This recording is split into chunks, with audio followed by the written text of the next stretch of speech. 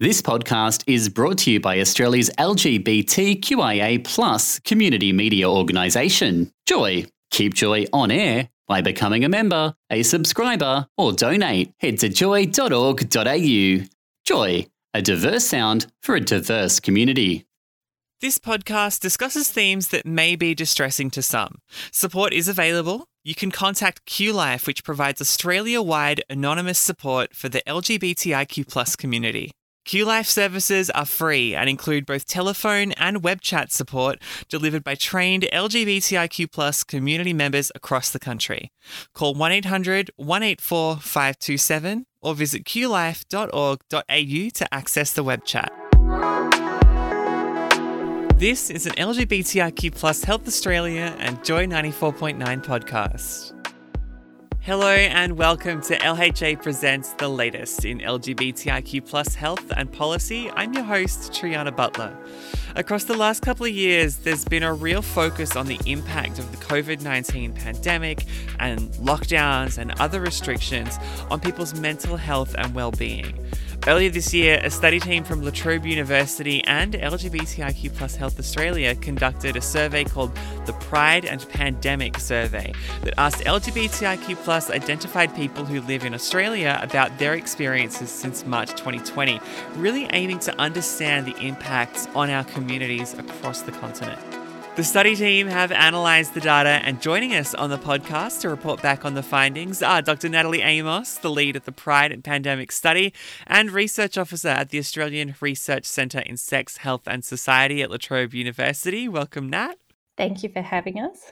And Amber Loomis, Policy and Research Coordinator at LGBTIQ+ Health Australia. Welcome, Amber. Thanks so much, Triana. Nat, I'll start with you. What is the Pride and Pandemic Study? Yep, so the Pride and Pandemic Study was a collaboration with LGBTIQ Health Australia and Arches, and it was funded by the National Mental Health Commission to explore the mental health impacts of the pandemic for LGBTIQ communities, and also the strategies that were used during the pandemic to sort of mitigate those impacts.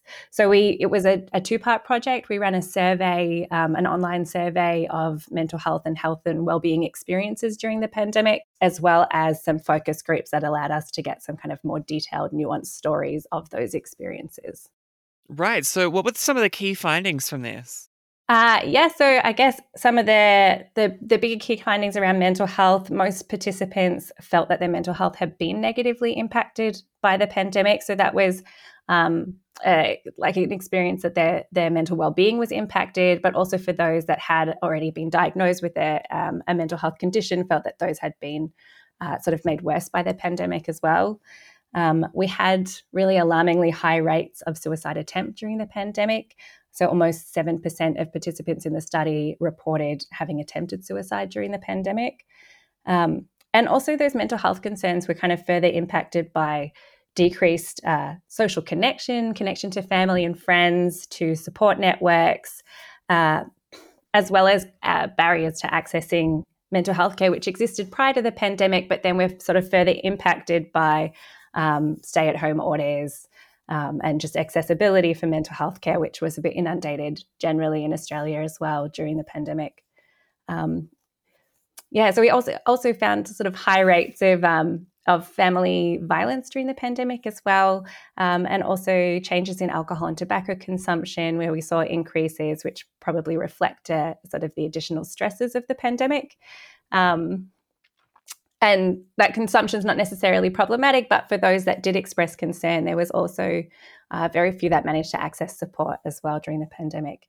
And then we also saw a number of kind of strategies that people used. So the online access to support groups, finding sort of unique ways to socially connect with others online, and things like increased exercise and being outdoors and engaging in hobbies. So we did see a number of sort of nice strategies that people reported that kind of helped during the pandemic as well. Now, this is just the latest piece of research into the health and well-being of LGBTIQ+ people in Australia. There have been a number of studies, including Private Lives, which was really the biggest study in Australia to date on LGBTIQ+ health and well-being. Are there any differences between what was found in Private Lives and then what was found in the Pride and Pandemic study? So that's a really awesome question. We did the Private Lives 3 study was run late 2019. So it's just prior to the pandemic.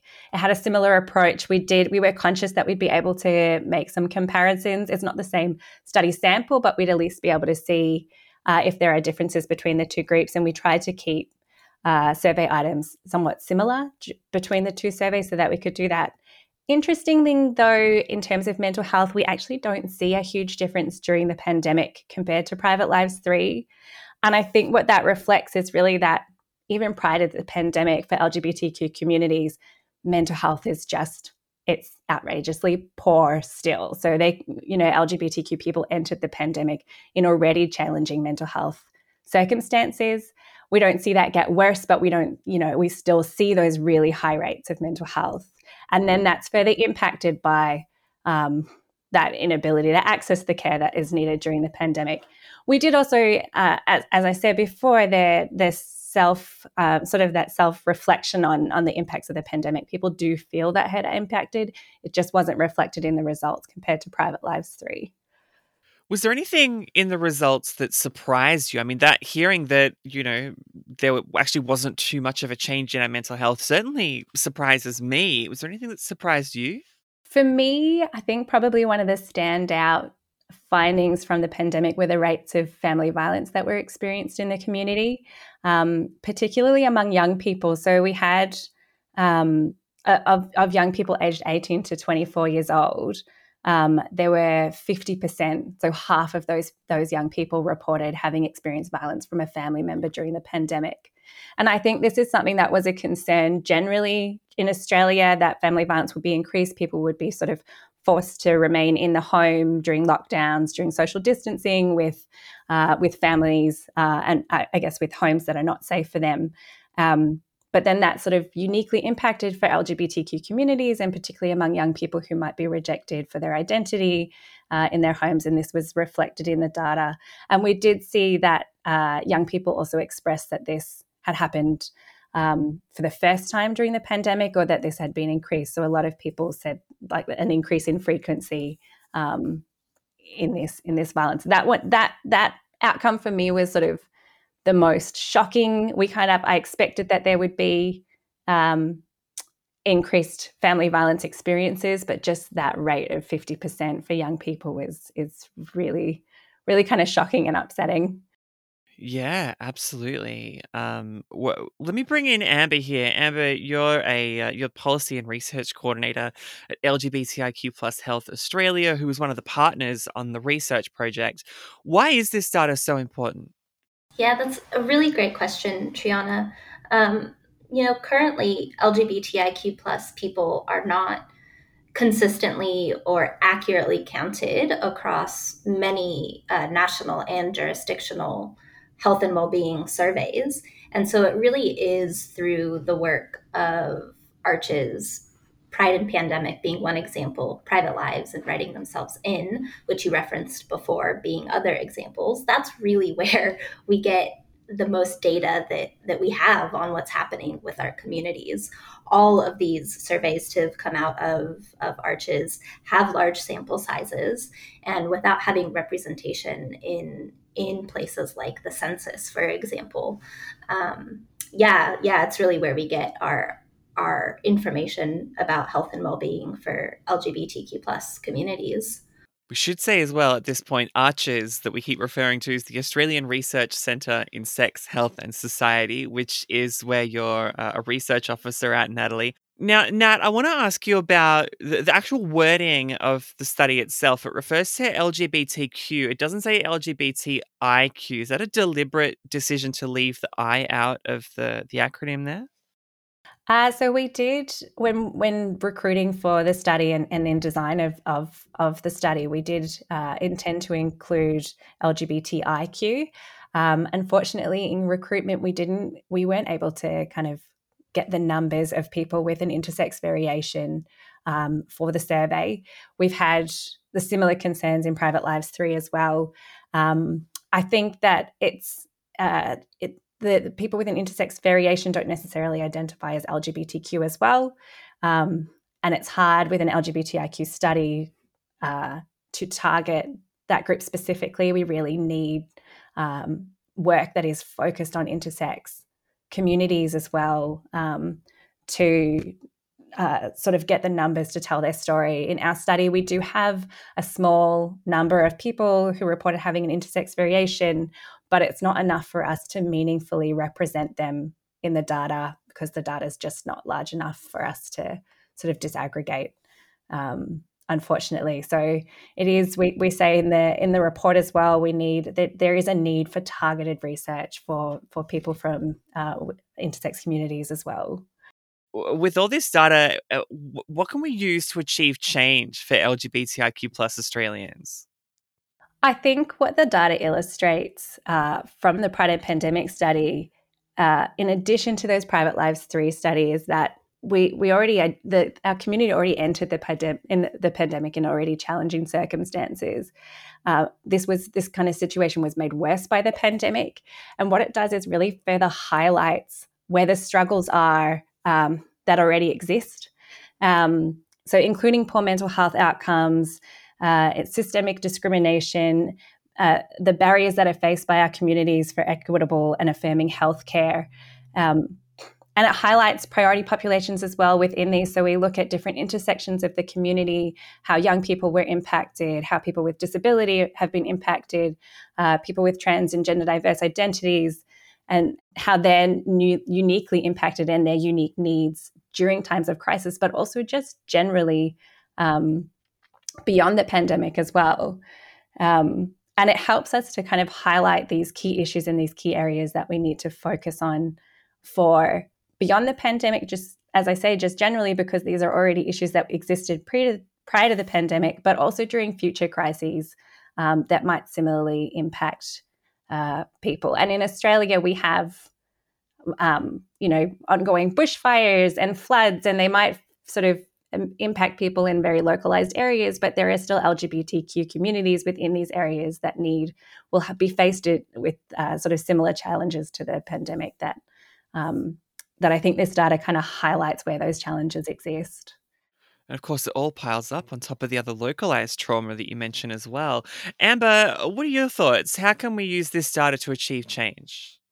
I think one of the key things that stands out to me from this piece of research is the findings around worries related to financial and housing insecurity being particularly common throughout the pandemic, and how these have a negative impact on health and well-being. So what that says to me, what it reminds me of, is the importance of whole of government approaches. So for our communities, that means we can't address one particular health area and expect that to make significant differences. We need to look at the whole picture, where we need to look at holistic ways of making change and of planning and in making policy for us to make significant differences in people's lives. And I think sometimes, given the way that government is set up, for example, it's very siloed. So I hope that this research helps to build that case for why we need to look at whole pictures and why we need investment across many different areas to address health and well-being. I think the findings about violence, family violence that Nat mentioned, I hope that this research also sheds a light on why that is such an important topic.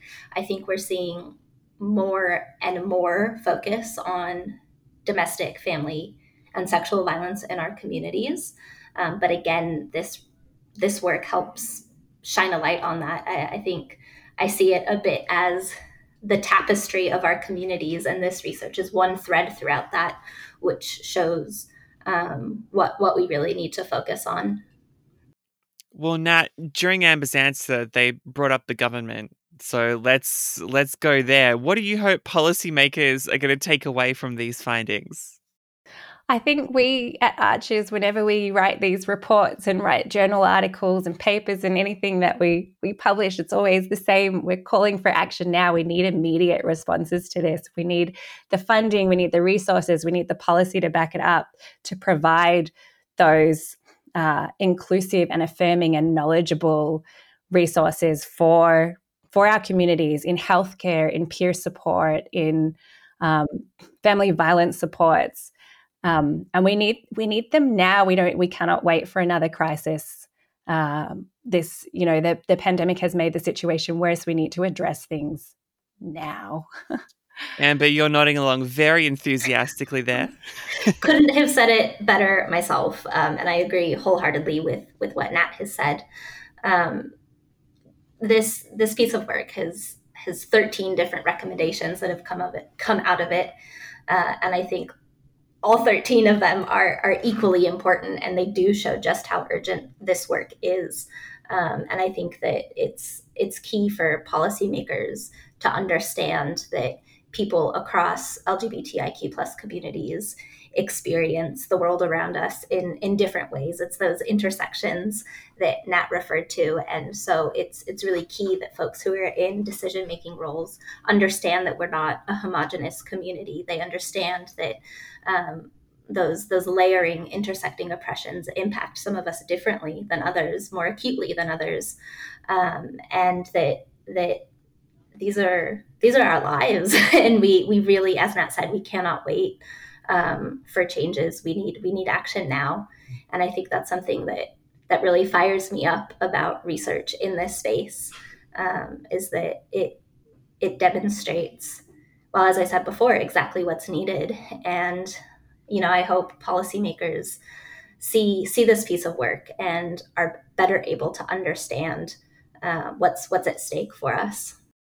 Well, if you would like to read this research, you can probably just Google Pride and Pandemic Study and it'll show up. Otherwise, we're going to put a link in the episode description here so you can go and find it for yourself and have a read. Amber Loomis, Policy and Research Coordinator at LGBTIQ Plus Health Australia, and Natalie Amos, Research Officer for the Australian Research Centre in Sex, Health and Society at La Trobe University. Thanks so much for joining us today on The Latest. Really appreciate your time. Thank you. Great to be here. Thank you so much. Thanks for listening to LHA Presents The Latest in LGBTIQ plus health and policy. If this podcast has raised any issues for you, you can contact QLife, which provides Australia-wide anonymous LGBTI peer support and referral for people wanting to talk about a range of issues, including sexuality, identity, gender, feelings, or relationships. QLife services are free and include both telephone and web chat support delivered by trained LGBTI community members across the country. Call 1-800-184-527 or visit qlife.org.au to access the web chat. If you would like to suggest a person that you want to hear being interviewed on the podcast, please let us know by emailing info@lgbtiqhealth.org.au and include the podcast in the subject. This podcast was produced by Joy, Australia's Rainbow Community Media Organisation. For more information on Joy's podcasting services, please visit joy.org.au/services. Thanks for listening to another Joy podcast brought to you by Australia's LGBTQIA+ community media organisation, Joy. Help keep Joy on air. Head to joy.org.au. Joy, a diverse sound for a diverse community.